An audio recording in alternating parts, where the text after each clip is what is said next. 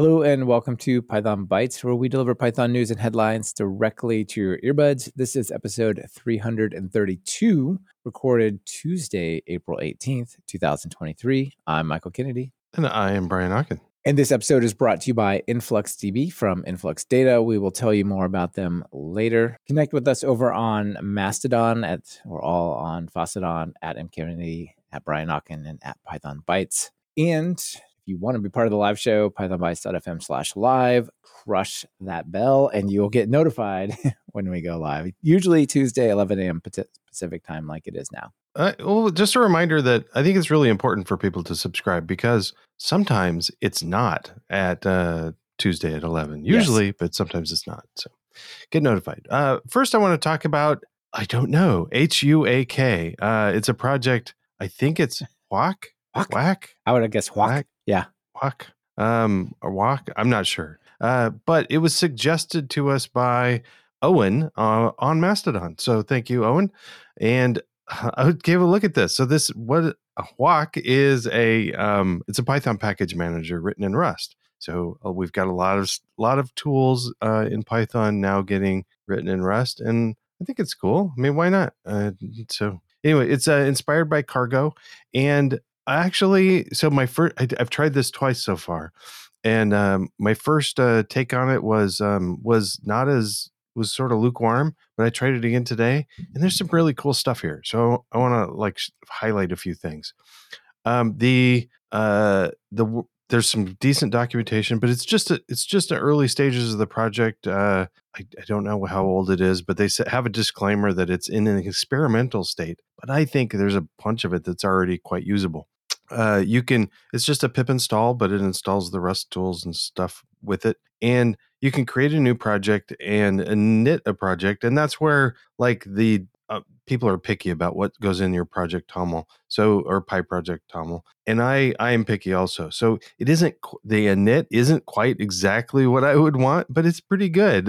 So it's a decent mix where it's initializing, but there's so much more you can do. So if I let's go to the main documentation. These are all the workflows. Back real quick. I just want to comment on something right there. Notice the Hawk distinguishes between library and application like projects. Projects default to library type, but you can pass a -- app flag. And I think that is pretty excellent because so many of these tools, they either have a tendency for, like pip env seems to have a tendency for apps, where some of the others have tendencies for libraries. And you don't really want to say, well, my tool can only be used for building libraries, but not apps, right? Like pinning specific versions versus greater than type of versions and that kind of stuff in your files. So I think that's a cool aspect they've considered here. It is, and I'll be curious to know what that affects. Yeah. What it affects downstream. So we'll have to play with that. There's even so apparently there's a no VCS flag so that you can generate projects without Git, which is cool. But the assumption is it's going to be Git, and the assumption is it's a assumption is a library, but it can do applications too. Nice. There's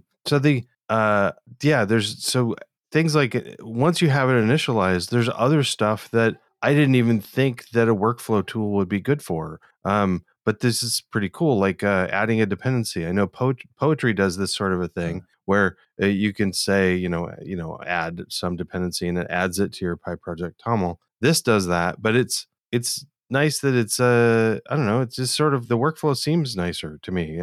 You can activate a virtual environment even if you didn't create it with this tool, which is pretty nice. You can use I'm going to go through the list. The list is pretty big. You can add a dependency. You can build your project, and I tried the build, and it builds it. It like creates a new virtual environment and builds it in a fresh virtual environment. So that's a really clean way. It's like building with Tox almost. It's a real clean way to build. It's kind of cool. Completion generating a shell completion. I'm not sure I need that, but oh well. Cleaning everything. When you're working with projects, sometimes you just have tons of stuff around. So a clean option is pretty nice. Linting and fixing lints. And so I tried this. I'm like, okay, I have this new project, tried linting. And at first, one of the things it did, it installed Rough right off the bat and then ran it, which is cool. Well, the other thing I thought was pretty neat when I added something. So I added PyTest to a project, and that added PyTest to the dependency list, but it also installed it in my virtual environment. It's like, so it figures you don't have it yet. Let's install it. So there's a whole bunch of these things like publishing. So it's kind of a poetry like thing, but if poetry doesn't really float your boat, maybe this does. Most of this works for me, and actually, to be honest, the stuff I've worked with so far, I think this is as close as reading my mind as any workflow tool has gotten so far. So this is pretty cool, pretty close to what I was thinking about as a cool thing. That is Even cool. lists Python versions. So if you say Huac, I got to understand the name, because my brain, even if I don't talk about it, my brain needs to know what to call it.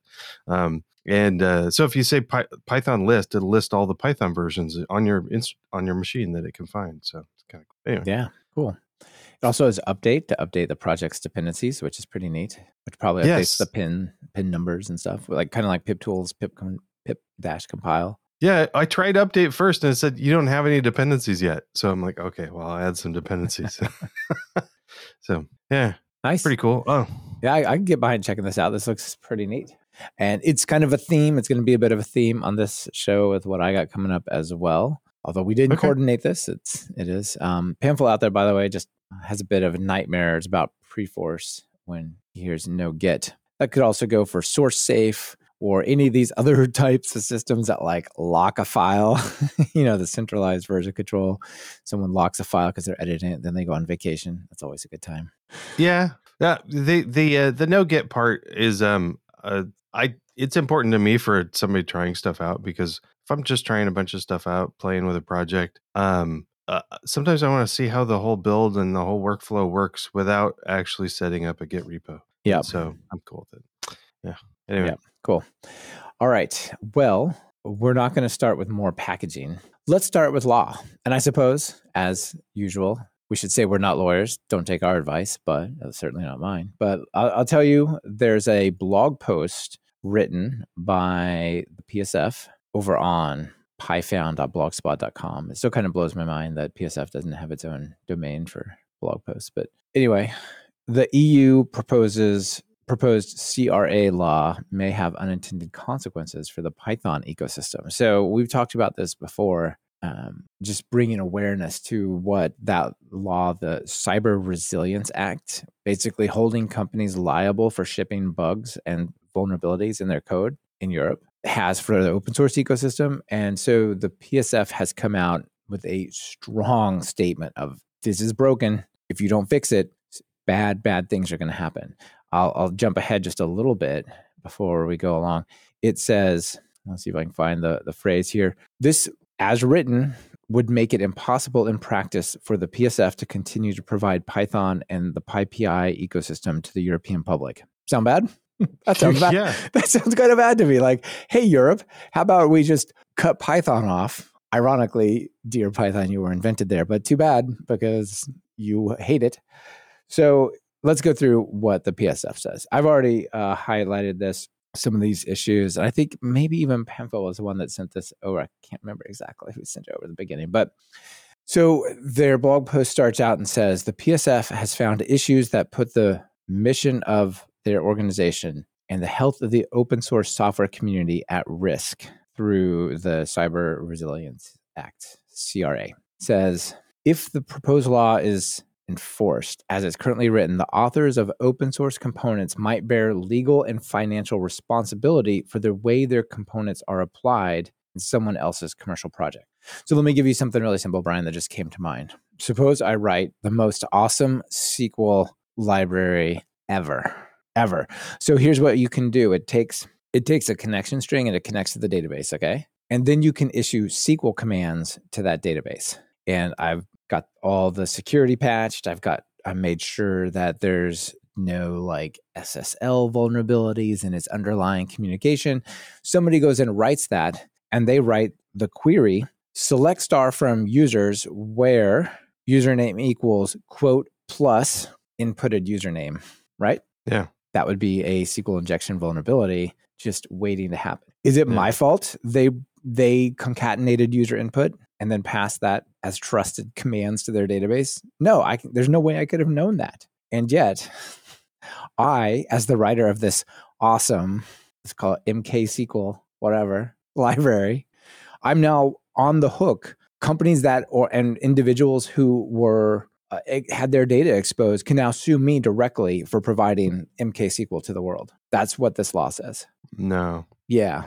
And so it says the existing language makes no differentiation between independent authors who have never been paid for the supply of software and corporate tech behemoths selling products in exchange for payment to end users. We, the PSF, believe that increased liability should be carefully assigned to the entity that has entered into a commercial agreement with the customer, not the open source people who built the software. Right. So that is. I'm going to go, this is terrible. So somebody goes off and looking at a new tool and they see a typo or something and do a fix or even just actually help out for a while and then move on. Yep. They're still going to be liable forever. This doesn't make sense. That's exactly what it says. So Brandon has the same thought that I had actually out there. So I see a new open source license coming saying that this can be used anywhere but the EU. Yeah. I mean, I have 250 GitHub repos. Many of them are private. Some of them are public. Good chunk of them are public. And I have a couple of things on PyPI. They're all minor, nothing, notable or anything, but they are being used. If this goes into effect, there's a reasonable expectation that I just go, you know what? Those small libraries, it's not even worth having them.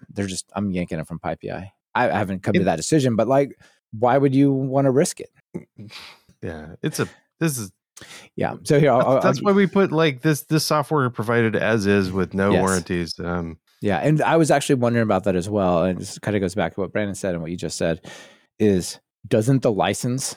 That's also a legal agreement, right? And so when the CRA clashes with the Mozilla open source license, for example, or MIT license or whatever, that says kind of what you said. Who wins?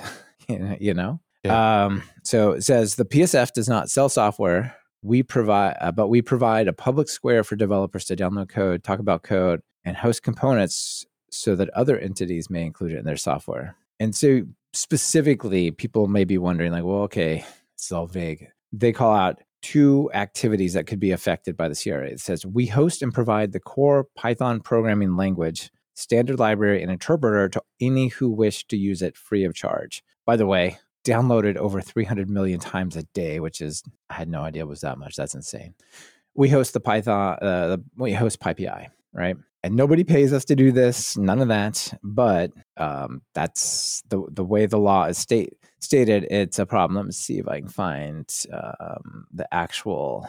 Yeah, so here we go. We believe there are two phrases in the CRA that cast too wide of a net. In Article 16, a natural or legal person other than the manufacturer, the importer or distributor that carries out substantial modifications. So I guess a typo is not it.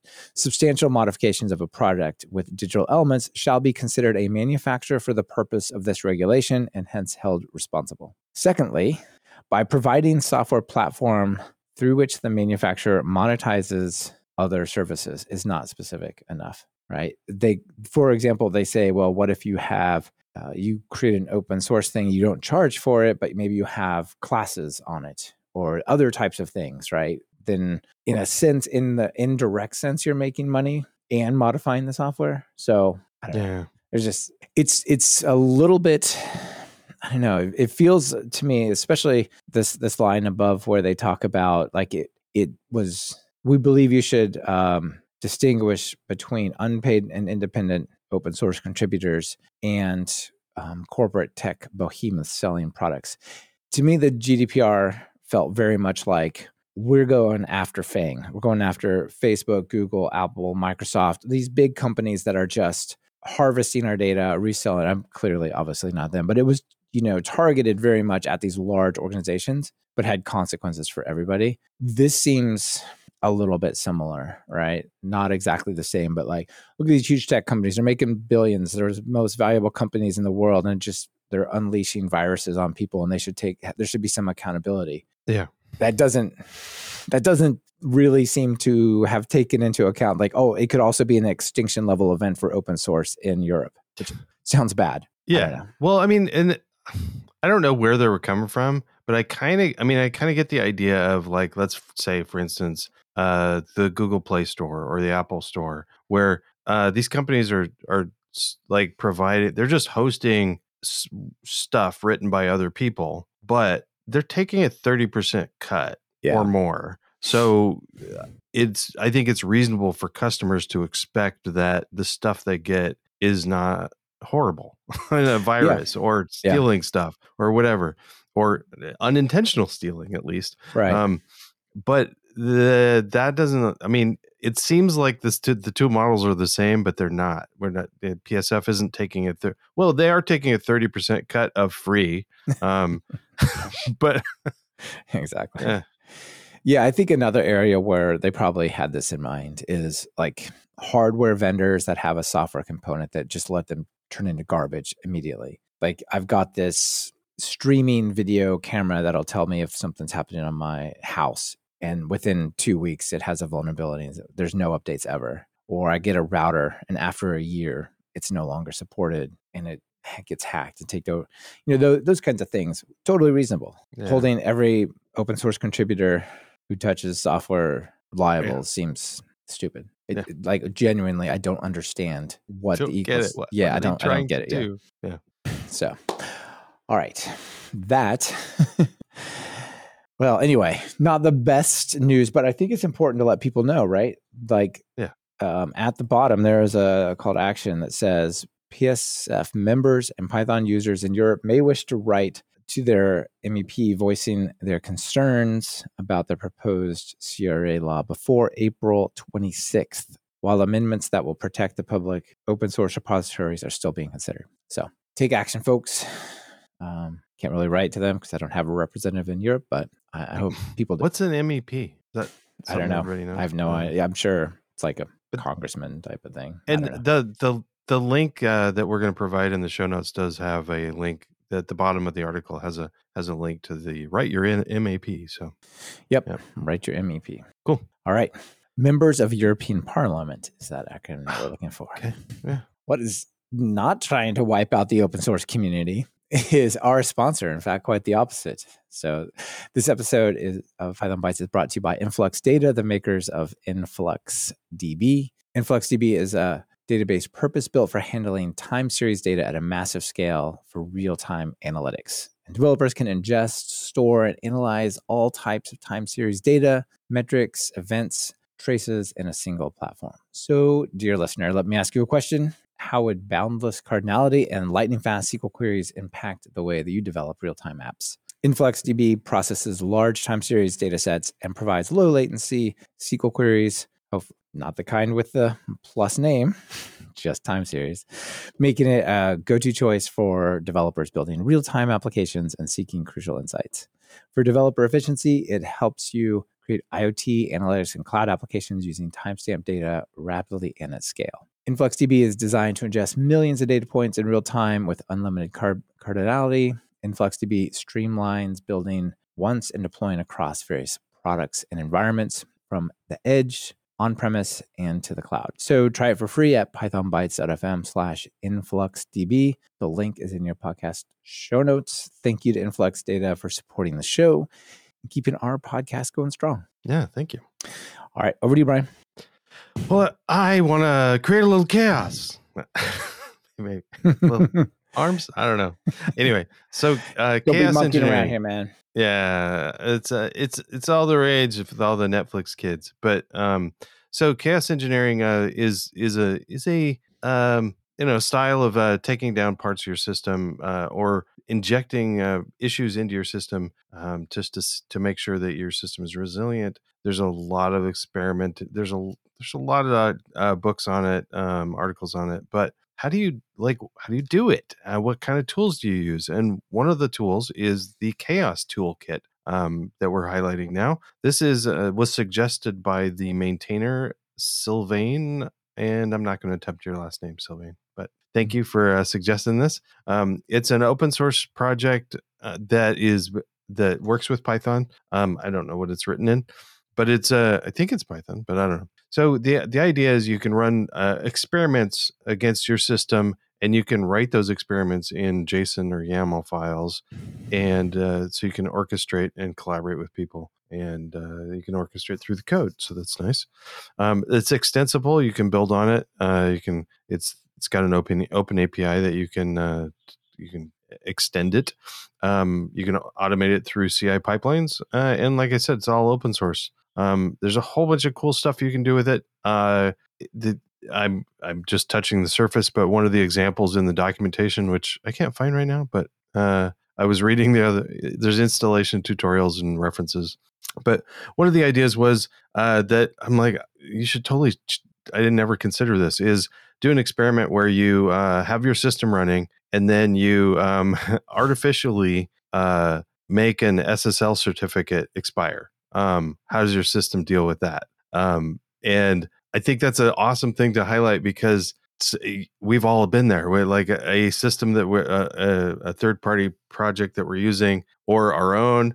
We think it's fine, and then the SSL certificate expires, and the whole thing just doesn't work and you lose all your customers until you fix that. So testing for that is great. But there's lots of other things too, like taking out a database or a region or whatever. So cool ideas. And how do you unit test for that kind of stuff, right? Like, how do you unit test that the SSL certificate's no longer valid? And then it is again, like that kind of stuff, that infrastructure level stuff is really hard. And chaos engineering, I think, largely originated around how do we break the cloud so that, and then what happens to our app? Not how does our app break, but if the infrastructure pieces that our app expects to be there, if those start to go down in weird ways, like how do you survive that, right? That's kind of I think that came out of Netflix, but maybe they weren't the original. Certainly it was popularized out of Netflix. Yeah, so some really cool stuff, and it's at your fingertips with just like a pip install, I think. So excellent. Nice. Yes, it is 98% Python, 1% Dockerfile, and 1% Makefile. So pure Python. Yeah. So cool stuff. And lots of examples, and there's already examples there, and that's one of the ways they like people to help out, is whether or not you extend the tool, extending examples for how to use it to test part of your system. I think that's pretty neat. And one of the reasons why I wanted to highlight this is a lot of chaos engineering is around large corporations, like places like Netflix or big services. But there's little guys like Michael Kennedy that's running Talk Python training and a couple of podcasts, and we would all be sad if something happened. And he can't hire reams of people to test all this stuff. So having these tools available for everybody, and these tools can be used for companies too. But it's nice to have things like this around for people like you and me. Yeah, absolutely. Thanks. I do also see it as kind of one of these things that brings like some of the tools and techniques from really large organizations that have a team that could build up custom tools like Netflix to do this kind of stuff. Kind of like Docker and Kubernetes gives you crazy infrastructure DevOps abilities that used to just live at Google and places like that, right? So it's a little bit like that for breaking things in your cloud and your infrastructure. Yeah. And I definitely want to get, I think this is a perfect topic to go deep in on test and code. So I'm going to try to get Sylvain on the show to talk about it. We can jump in deeply. So yeah, cool. That sounds great. I definitely look forward to it. Well, what you got for us next? I got a PEP. Now, to be clear, this PEP is in draft standard, and it is 12 days old. So it is not super old, but it is PEP 711. This is the tie back to what you started with, Brian. Sort of a little bit of packaging and managing and deploying Python things like libraries and stuff, called PyBI, a standard format for distributing Python binaries.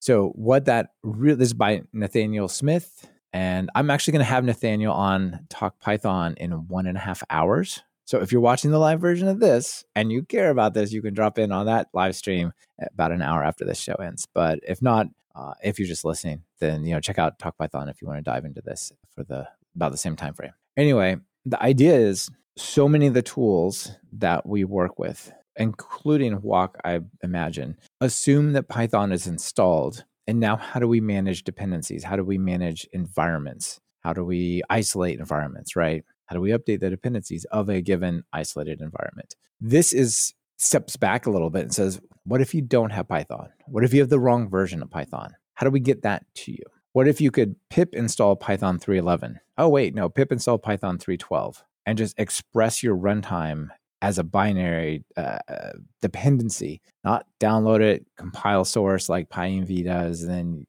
takes forever. Hope that your system is set up right.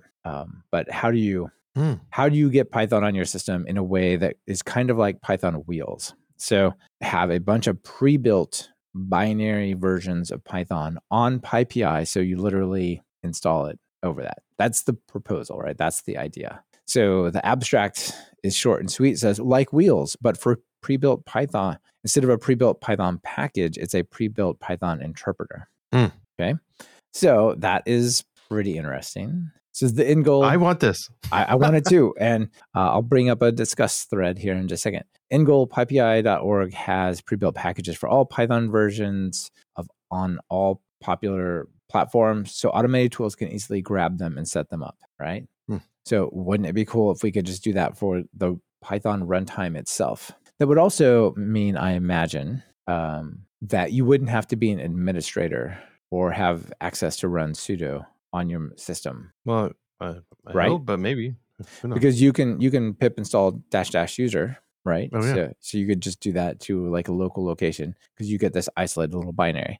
And Jeremy Page out there points out that PyBI exists now. It can be installed with the Posy tool. So yes, indeed. Jumping over to the announcement, PyBI and Posy by Nathaniel Smith. So this is looking in from the outside, I would say this is probably a proof of concept level version of this. Okay. But really, for the PEP to be accepted and for people really to leverage it, I would imagine, you probably need Python, like the full buy-in of the Python folks themselves, right? The core developers and so on, right? But anyway, so much like Walk, Posy, Posy, I don't know. That tool would allow you to run CLI commands that initialize your system with the right version. Not so much your system, but a particular localized, kind of like virtual environment, even though it doesn't use virtual environment, but give you one of these, right? So it's riffing on Kushal's PEP 582, which is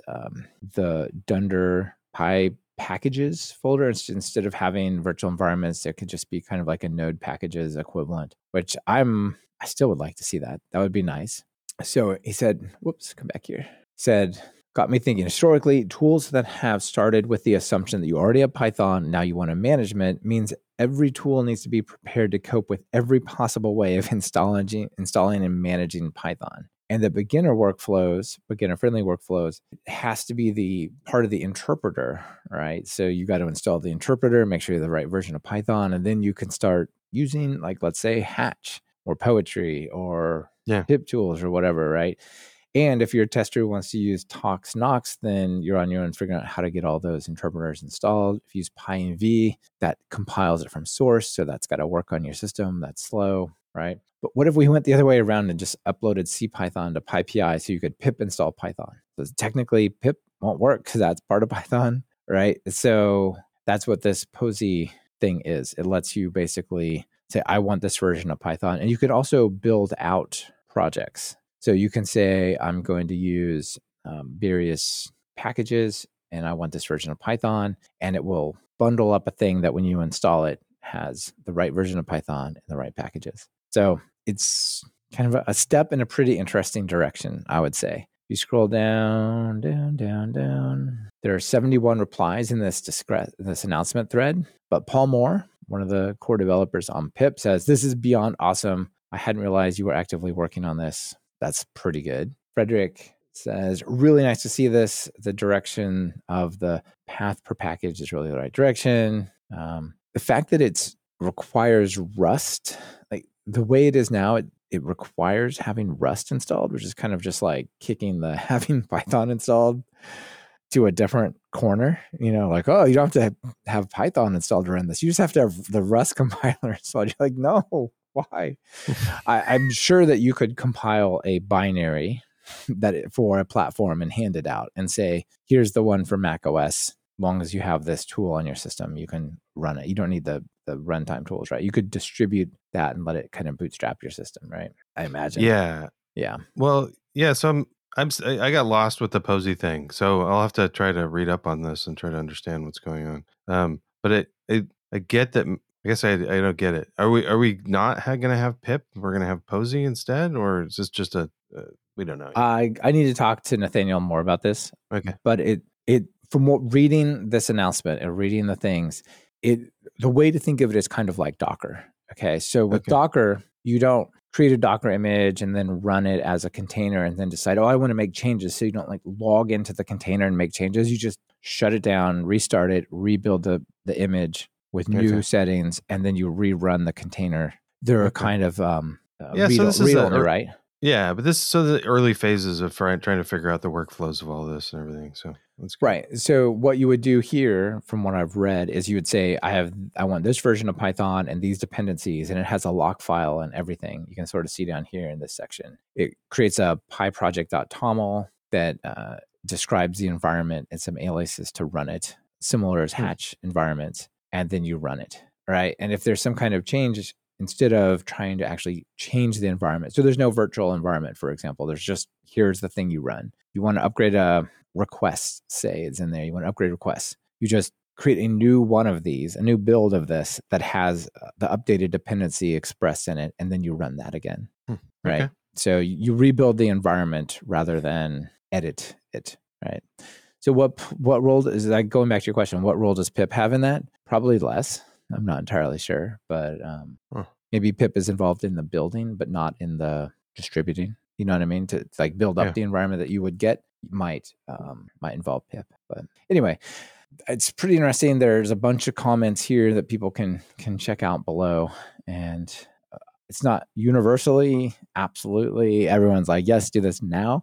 But most of them are like, this certainly blew my mind. Count me in on how we could explore to do this. And Penfold also points out, like, this is somewhat related to Conda, right? So Conda is another way that people get different versions of Python and bring along the dependencies. And so there's some talking here about how this might work together, maybe to be something that Conda could use, or how those two projects might work together. So anyway, it is a PEP 711, and there is this, I'm going to call it proof of concept. Maybe I'm not categorizing that right, but this proof of concept with the Posey tool to make this happen. I just realized it was 7-Eleven. So there needs to be like a Slurpee logo for this. Yeah. I don't think Peps generally have logos, but yeah, I certainly sure. I think we might just have some image art for our episode. All right. Anyway, nice work, Nathaniel. Talk to you soon about this, but it looks interesting. Oh, I'm looking forward to listening to that episode. Nice. Yep. Cool. All right, is that it for all of our items? I believe it is. It is. Got any extras? For extras, I just want to let people know that we're going to both be, the plan is both of us in a couple of days are going to be heading off to PyCon. And so hopefully people will see us. I think the plan is for Saturday that there's going to be a Ask Me Anything thing at the PyCharm booth. And then following that, the current plan, the things may change, but the current plan is that'll be sometime Saturday. And then also, I'm going to be giving away some books. So there's going to be some PyTest books giving away, and I'll be signing some. So if you happen to be, also if you got one of the old copies or new copies or whatever, it doesn't matter. If you want to bring your own for me to sign, go for it. I don't know why people want me to write in their book, but sure, I'll do it. So also gotten some new stickers. I'm looking forward to giving those out. So excellent. Yeah, I don't have, like, I'm not speaking, but if you see me, it's fine to interrupt whatever I'm doing and ask for some stickers. So, and we will be doing some form of live Python Bytes from there, which will not be at the standard time because it's over. Because it's not on Tuesday. Not on Tuesday. It does not intersect any known Tuesday. So so we're going to be doing that. Absolutely. I'll probably do some other podcast recording. I'll be going around. I'm also doing Ask Me Anything, giving away some courses. So should be a lot of fun. And I'll do that at the JetBrains booth and other live events as well. So come find us, and we'll try to live stream, assuming that the internet is good enough there. We'll try to live stream our recording there, so that people who are not at the conference can still check that out. Well, is it joke time? Yes, it is joke time. It is definitely joke time. So, or do you have some extras? I don't. Good question. I don't have any extras. I almost have an extra, but I'm not ready. That'll be in the next one. So, okay. Good stuff. So this one has to do with interns here, and maybe try to describe what you're seeing here in this picture, Brian. So there's first off, you see like somebody from like their balcony or something looking over at somebody else's balcony, and somebody throws like some water or something out of their window, and then you pan over and there's like a forest fire going A nearby. raging canyon fire in somewhere like California or somewhere like that, right? Yeah. So it clearly requires at least a fire truck, if not one of those airplanes that come by and drops water. So there's the water is just, like a mixing bowl worth of water. And the title is Intern Helping Senior Devs Fix a Severe Bug in Production. Yeah. And also the other title is It's the Effort That Counts. So and this is good and it is funny and it'll make you laugh, but there are 43 really good comments. So there's different things. It says, okay, so someone comments, when I was an intern, I get paged during the night as an escalation when the senior engineers couldn't fix production because they didn't know how. Yeah, it was a crappy company. And then someone replies, Plan A, check if someone supplied a solution on Stack Overflow. Plan B, it was the intern. Place the blame there. I like, but it's not water, it's gasoline. Yeah, it's not water, it's gasoline. That is actually really, really good. I love it so much. So another one, follow up that is actually the intern knows way too much about the problem, probably involved in causing it. Yeah. So anyway, the joke is funny. The conversations throughout the comments here on Reddit they're fantastic. So I encourage you to go check out that joke. Yeah, funny. Nice. All right. Well, Brian, thanks for being here. Thanks to everyone Thank you who participated in the live stream and just for showing up and listening. We really, really do appreciate it. Yeah, we do. Yep. See y'all. Bye.